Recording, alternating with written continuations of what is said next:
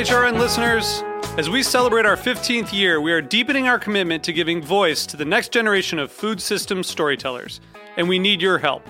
Our internship and fellowship programs help activate new possibilities for underrepresented and underestimated young people through experiential journalism, audio engineering, and production training. Through these unique programs, HRN helps food equity stewards build essential workforce readiness skills that expand their potential and foster economic mobility. Please consider supporting these critical programs. And with a minimum donation, you can be entered to win a dinner for two at an amazing restaurant in one of 8 cities and tickets to a concert at a great venue in one of those cities. We have incredible partners across the country who have donated, as they also share our passion for helping to educate the next generation of food systems storytellers. Check out heritageradionetwork.org/15 to donate and enter to win today. That's heritageradionetwork.org/15 to donate and enter to win today. And make sure you donate before March 31st. Thank you. You're listening to Heritage Radio Network. Since 2009, HRN podcasts have been exploring the wide world of food, beverage, and agriculture. Learn more at heritageradionetwork.org. This episode is brought to you by Visit Ithaca. Explore Ithaca's waterfalls, orchards, and craft beverage scene. Plan your getaway at visitithaca.com.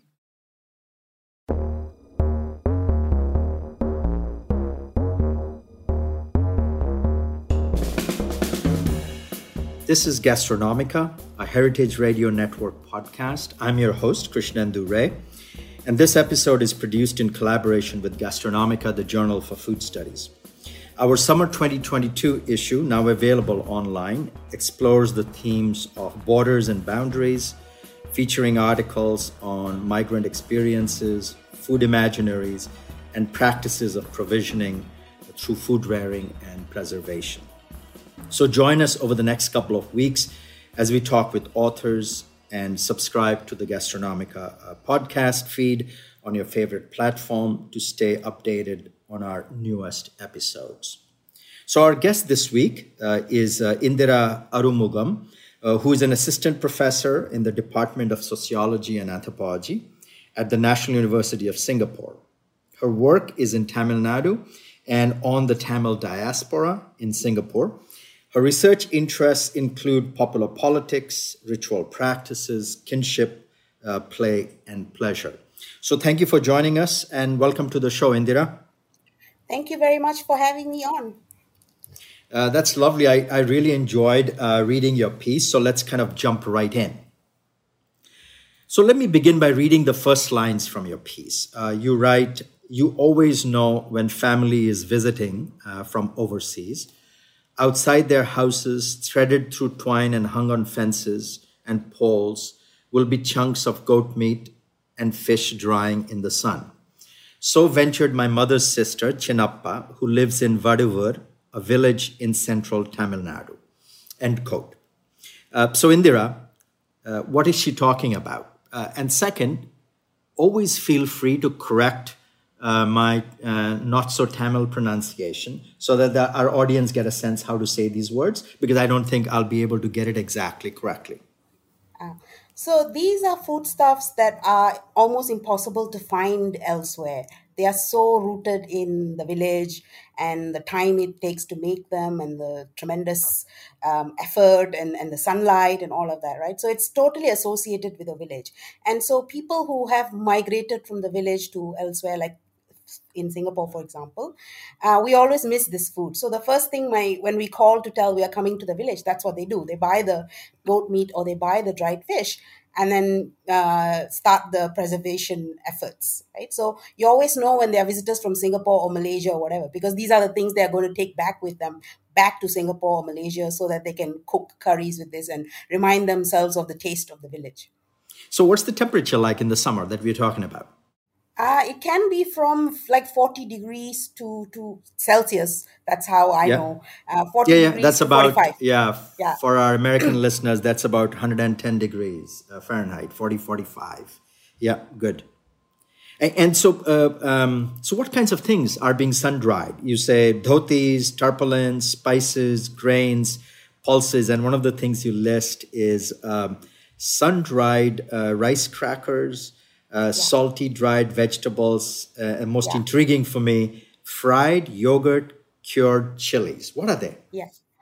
Well, so these dried provisions were before the days of refrigeration, used to preserve like gluts from the garden, or if you had a sacrifice or a worship, right? And you had extra meat and you didn't have a freezer or you didn't have a refrigerator. So you would preserve it by sun drying, salting and sun drying. So these are ways of preserving food to last for a long time through into the misty sort of winters and the rainy monsoons, right? And so you lay tarpaulins and doties on the ground or over a bedstead, and then because it's so hot in the afternoons in summer, you just lay out vegetables that you had boiled, brinjals, or many others. So, this is when you make pickles. This is when you make all of these food stuffs that will last throughout for a very long time without refrigeration, right? And so these include vegetables, and many of us are very familiar with these vegetables. So as I said, you get brinjals,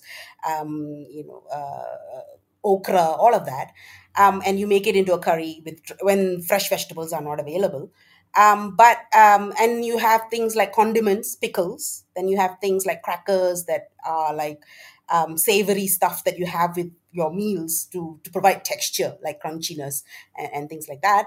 And of course, meat and fish, right? That's part of it as well. So these yogurt cured chilies are chilies that are dipped in yogurt and then laid out in the sun to dry. And so they take on, the chilies turn from red to a sort of beigeish, brownish color. And then you store it, once they are fully dried, you store it in jars and everything. And whenever you want, and you have nothing at home to accompany your dal or your curd rice or whatever, you fry some of these chilies, and they're salty and tart and spicy at the same time. And they add as a great textural as well as taste counterpoint to some really bland or very simple kind of meals.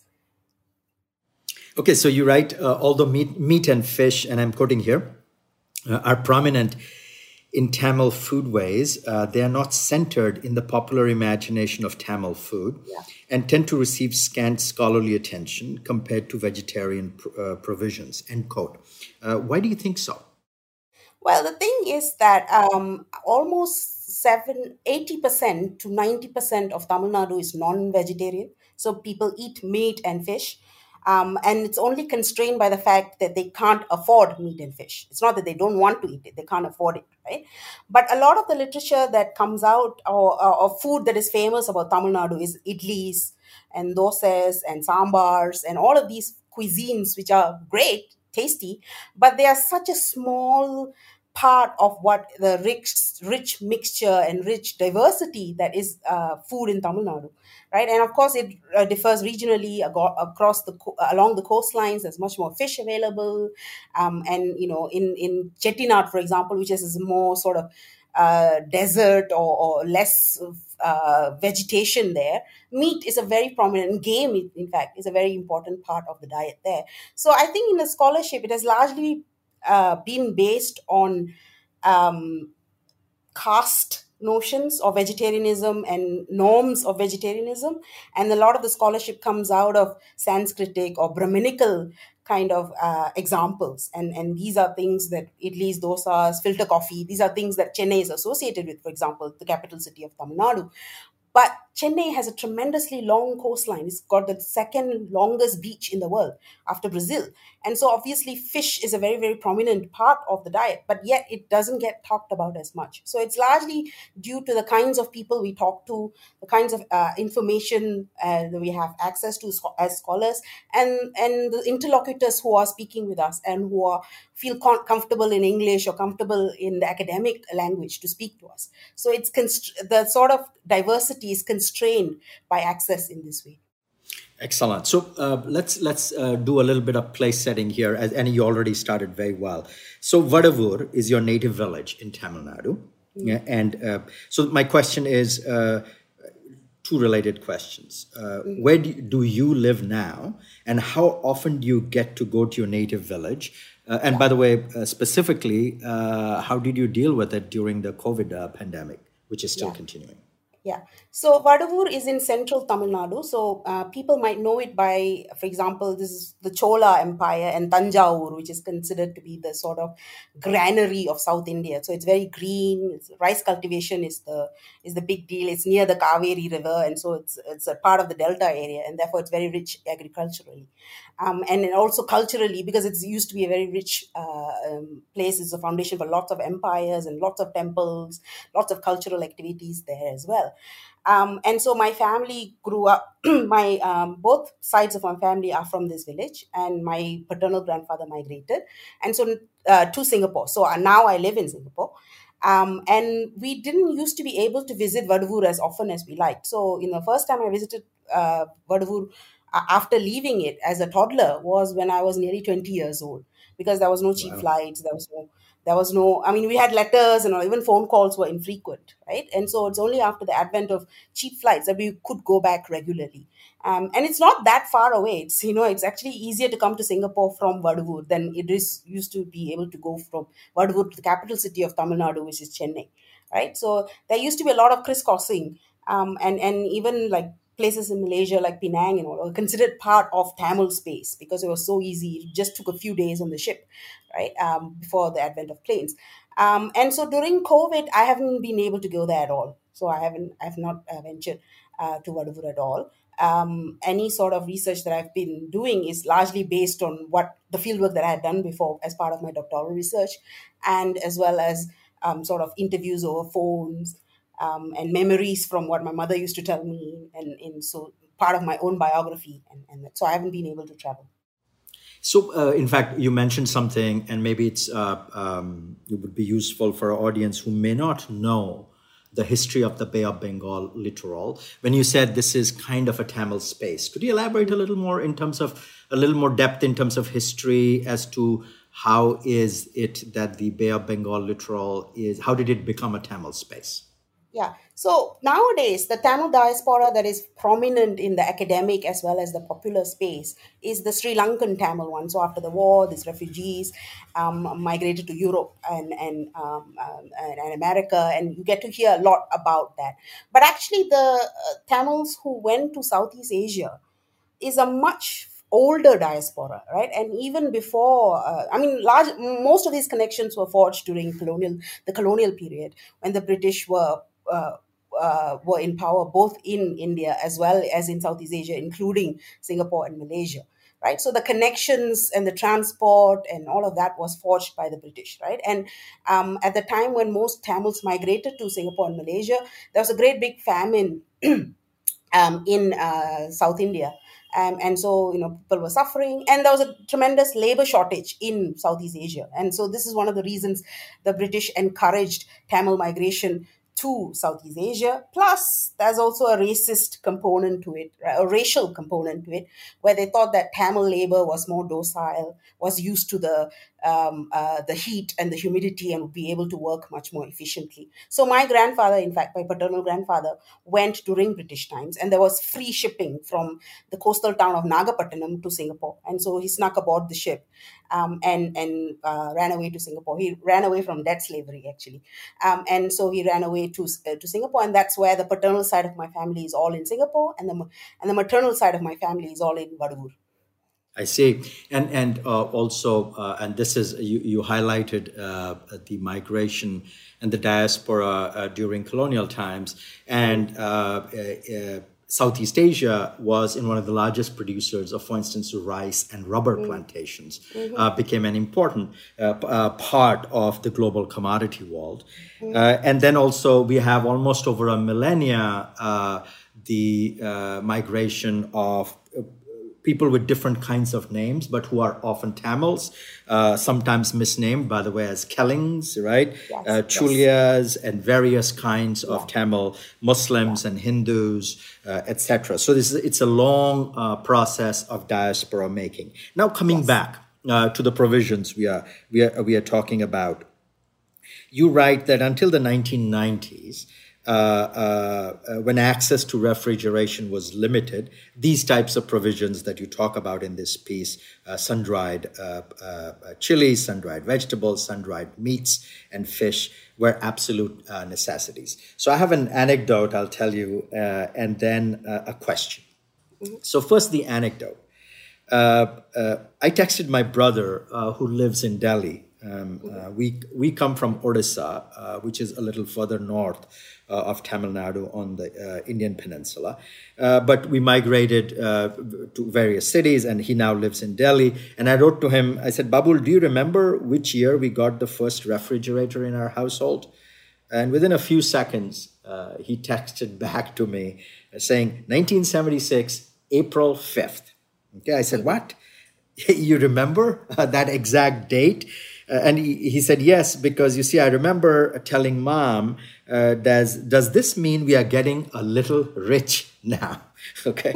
And so he remembers stuff like this because the refrigerator was the first consumer durable we acquired as a lower middle class family. We did not have a telephone. We did not have a car. So we got the refrigerator, but our diet changed minimally at that point of time. Now the question.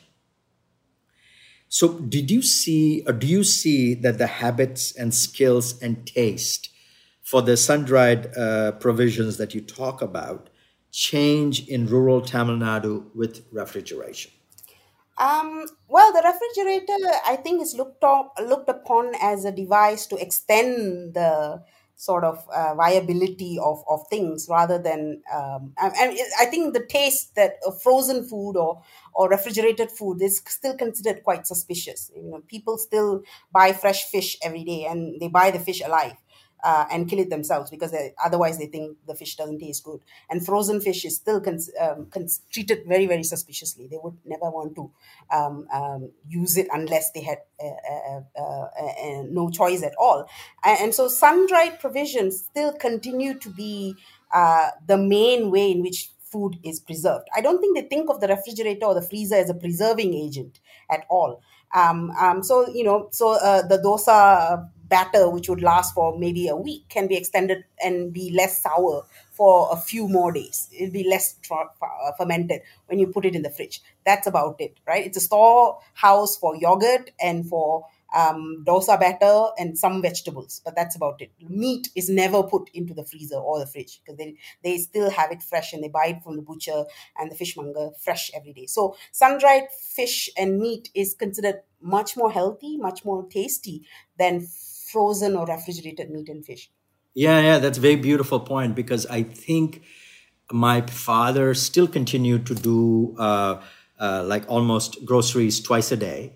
So almost no fish, vegetables were stored in the refrigerator. The refrigerator became, in fact, a lot more site for cold water, chilled water. That's the first time we started having some of it. Though there was always in at least the Indic Ayurvedic sense, there's always a panic about chilled water, almost the opposite of the American structure of it. And you're absolutely right. It was almost used to extend things rather than store things and take fresh vegetables out and cooking about it. Excellent. Good. Let's maybe one more question before we take a break. Is kind of this, could you describe a bit of the flavors of these sun-dried ingredients that is quite different from what I consider the kind of the cold, sweet architecture of tastes after refrigeration? Yeah. So vegetables and sun-dried fish and meat as well, I think they change in two ways when they're preserved under sunlight, right? So first, texturally, they become a lot more chewy. In fact, they become concentrated and a bit meatier in some ways, right? And so chewiness is not, I mean, I know Americans appreciate crispness the most, right? But chewiness is quite an appreciated texture, especially for meat, for Tamils in the village as well. And so even the vegetables become quite rubbery, and they have to be rehydrated and then cooked in the curry later on. So texturally they change tremendously, and taste wise they again become much more concentrated, right?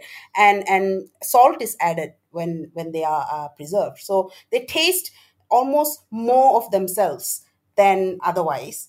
And they also become because for the meat, for example, some herbs and some spices are added, so there's a tartness to it, there's a spiciness to it, and the textural counterpoint as well. And then for the fish especially, there's several herbs that are found in the village which are added into the fish to make them last longer, but also adds a sort of slight bitterness to it as well. So there's a sort of complexity of taste that is there in these sorts of sun-dried provisions that I think the fresh ones don't even provide. Right? There's like a medicinal herbal note as well as a chewy texture that I guess you kind of it's a sort of not a texture or taste that everyone appreciates, but so people certainly in the village they do, and it's a counterpoint to bland meals like sambar or plain yogurt or curd or dal, right? And so this sort of counterpoints of texture to a sort of smooth dal, a sort of bland dal, it's a very good accompaniment and a textural and taste counterpoint to these, and adds a complexity to the meal. That's lovely. We're going to take a short break, and we'll be back in just a moment.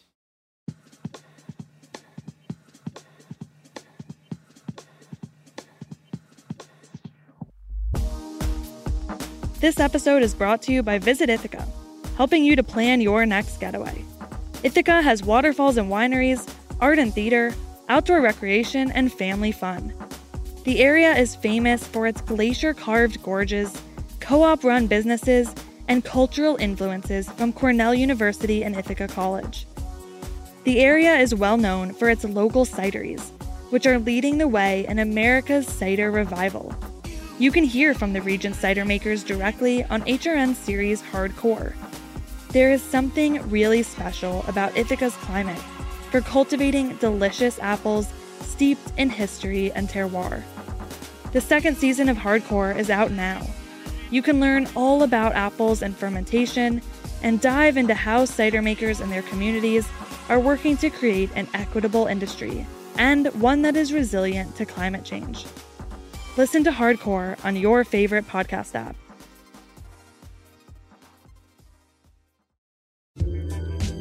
HRN is home to transformative exchanges about food. We hope our diverse lineup of shows opens your eyes, educates, and empowers. Thanks to HRN, I ventured into the world of cooking with sumac, and I have not looked back since. I was listening to A Taste of the Past with my mom, and there was an episode about the history of American food. It inspired me to make it the subject of my final social studies project, and I ended up getting an A. Join us during our summer membership drive by donating and becoming a member. Members play an essential role in keeping nonprofit food radio on the air. Go to heritageradionetwork.org/donate to become a member today. We thank you for your support. And we are back. This is Gastronomica on Heritage Radio Network. I'm Krishnendu Ray, talking with Indira Arumugam about her new article, Preserving Flesh and Spanning Families, now available in issue 22.2 of Gastronomica, the Journal of Food Studies. Welcome back, Indira. Thank you. And you were talking before the break. You were talking about the taste and the texture and the unique flavors that emerge from these sun-dried comestibles. And in your article, I think it's your maternal aunt Chinappa, who complains, in fact, about your modest appetites. Why is she complaining about your modest appetites when you go to your village? And what is the context? Could you explain it to our audience?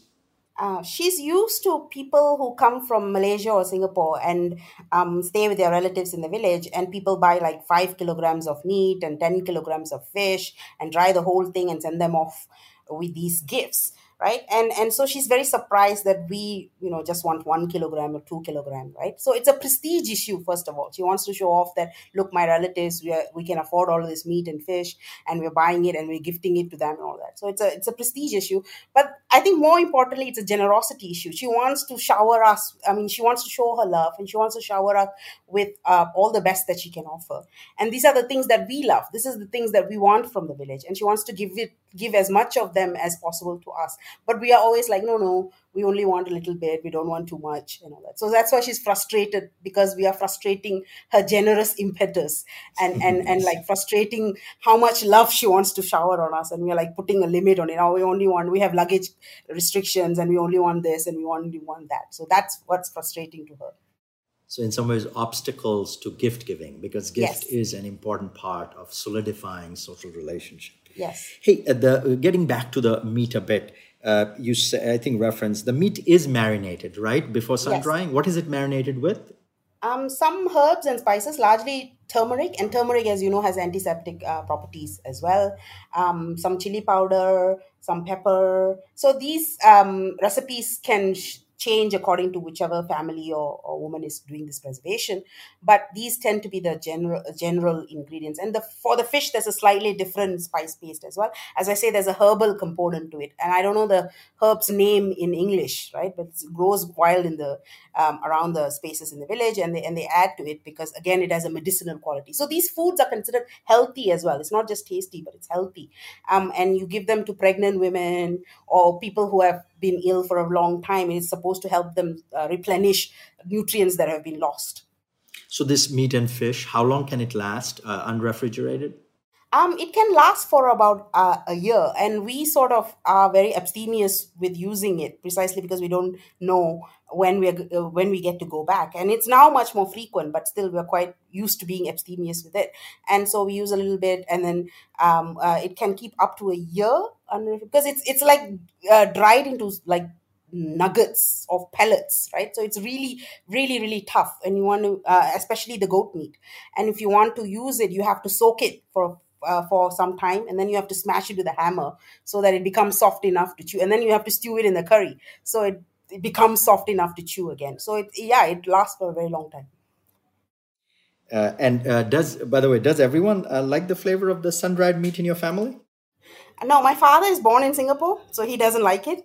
And my mother, who's born in India, she loves it. And my brother and I love it. And so my mother always says that we have country tastes and we are like her, right? So we like all the things that she likes. My sister and my father don't. They have very Singaporean tastes, according to her.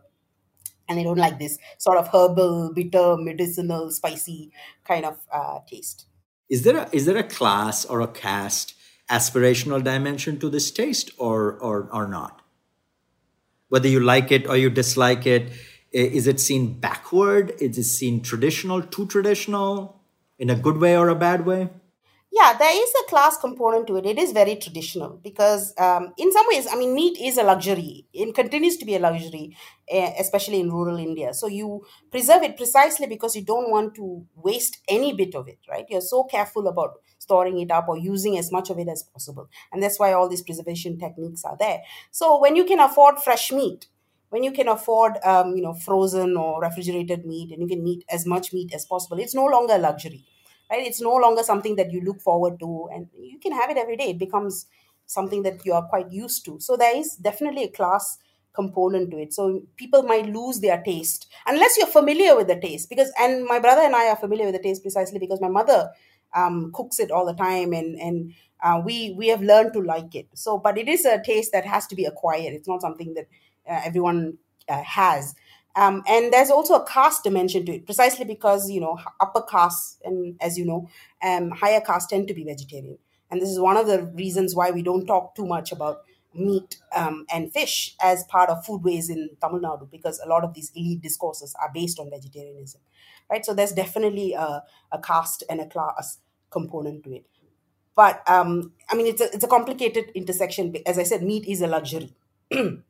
You don't get it, and in the past you used to get it only when you did a sacrifice or sacrificial worship, and then you had leftover meat, and then you would preserve it for later on. Now people can buy meat, but yet it's not an everyday staple at all, and so it has this component of luxury, but is also considered to be caste-wise, it's not an elite food at all.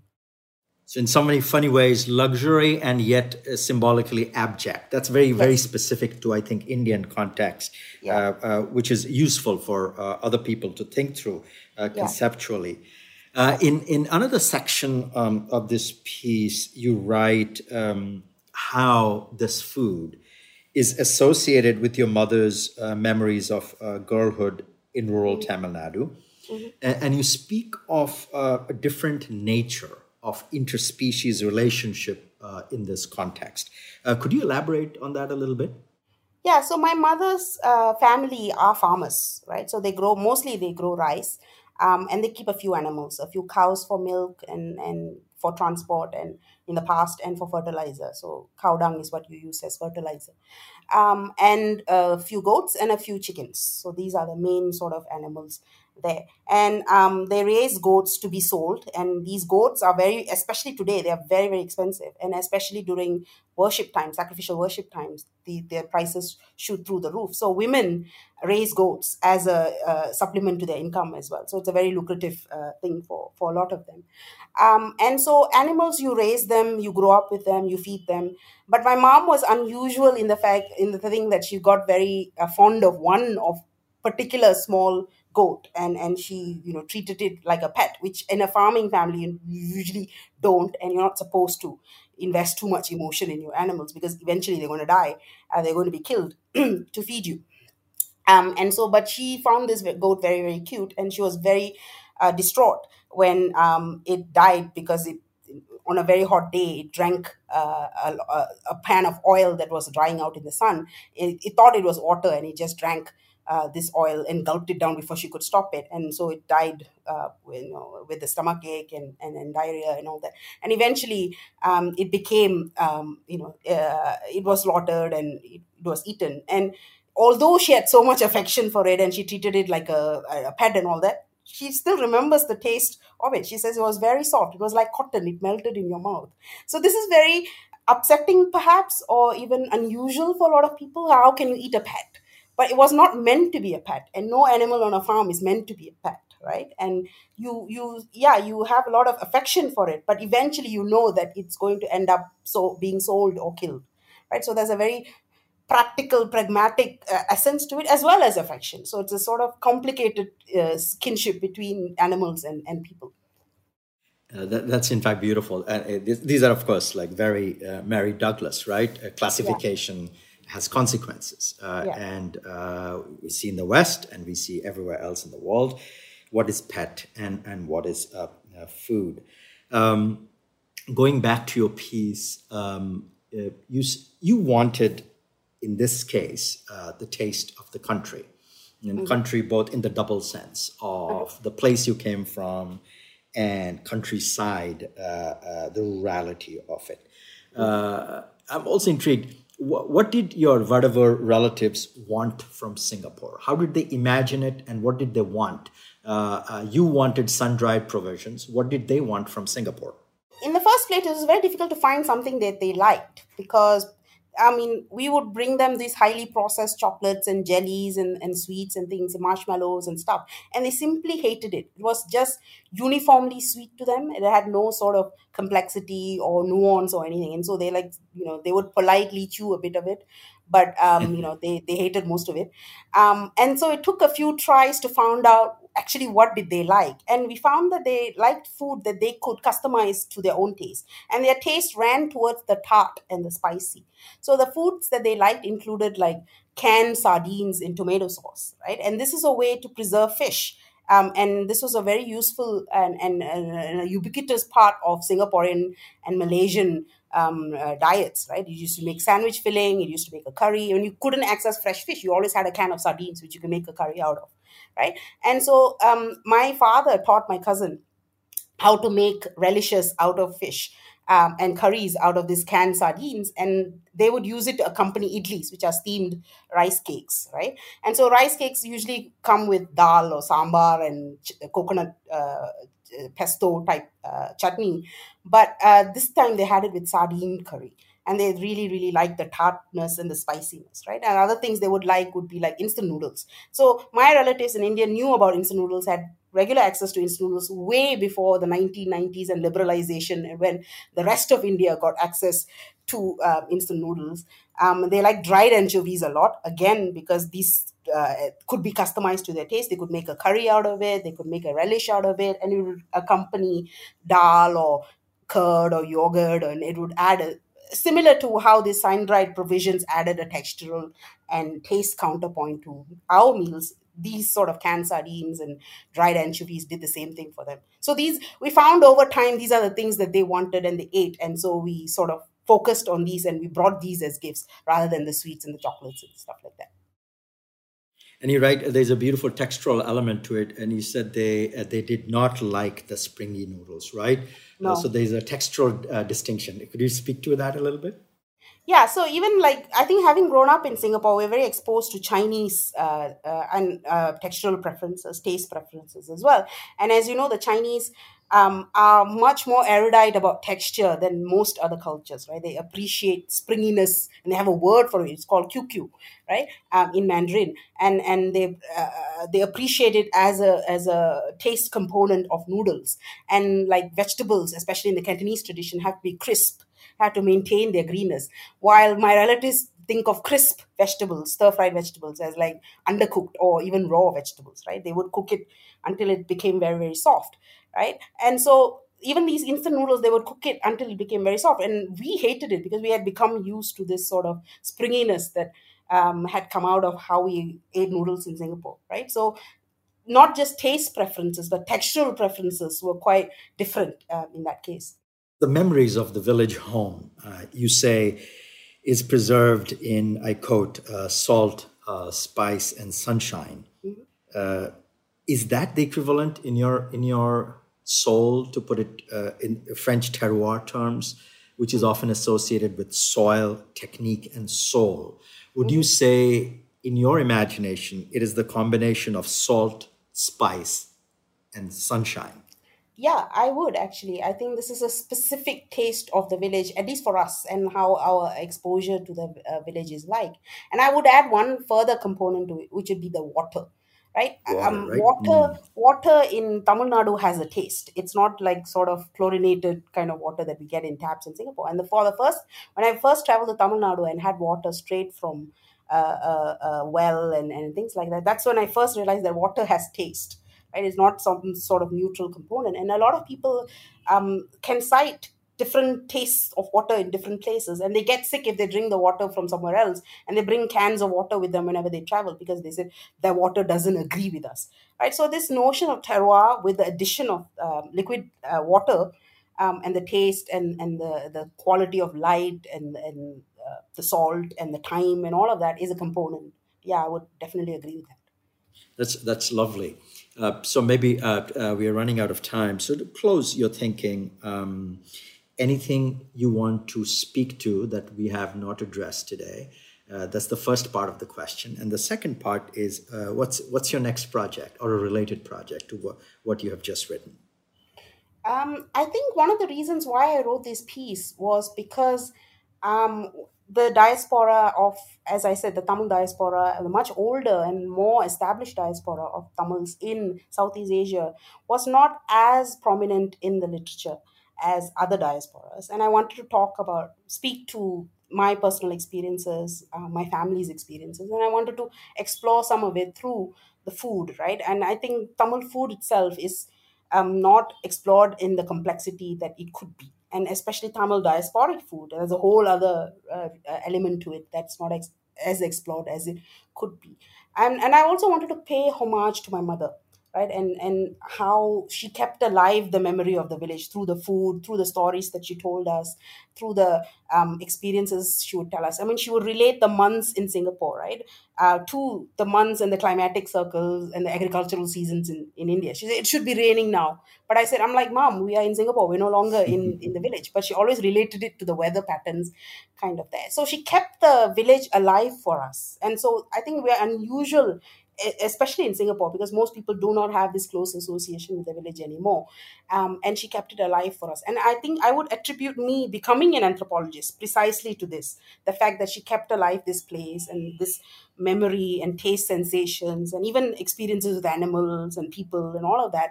And I found that fascinating. And that's why I went back to the village that she was from and where I was also born and left when I was a toddler to do field work.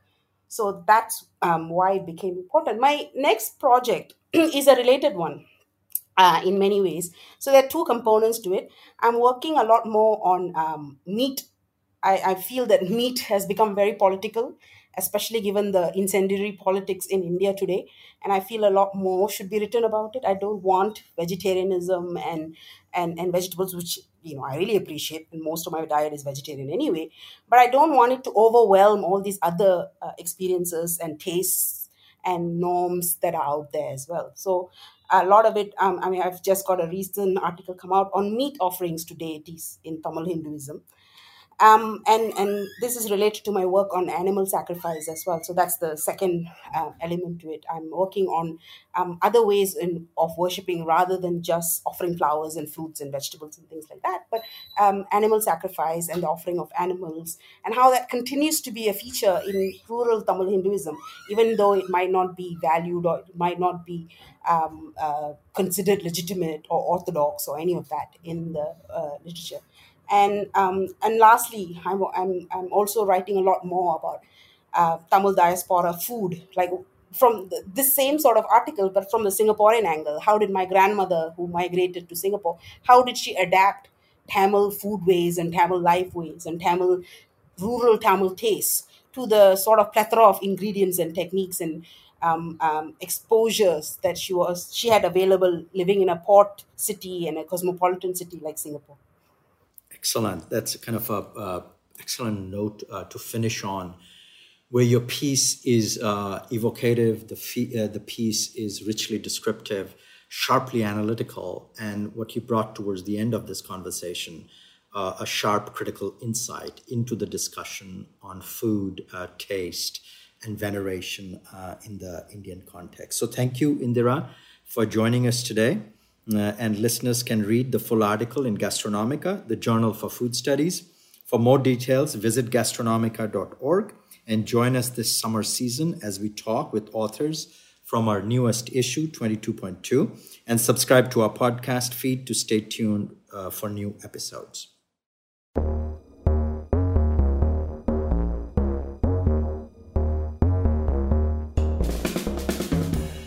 The Gastronomica podcast is powered by Simplecast. Thanks for listening to Heritage Radio Network, food radio supported by you.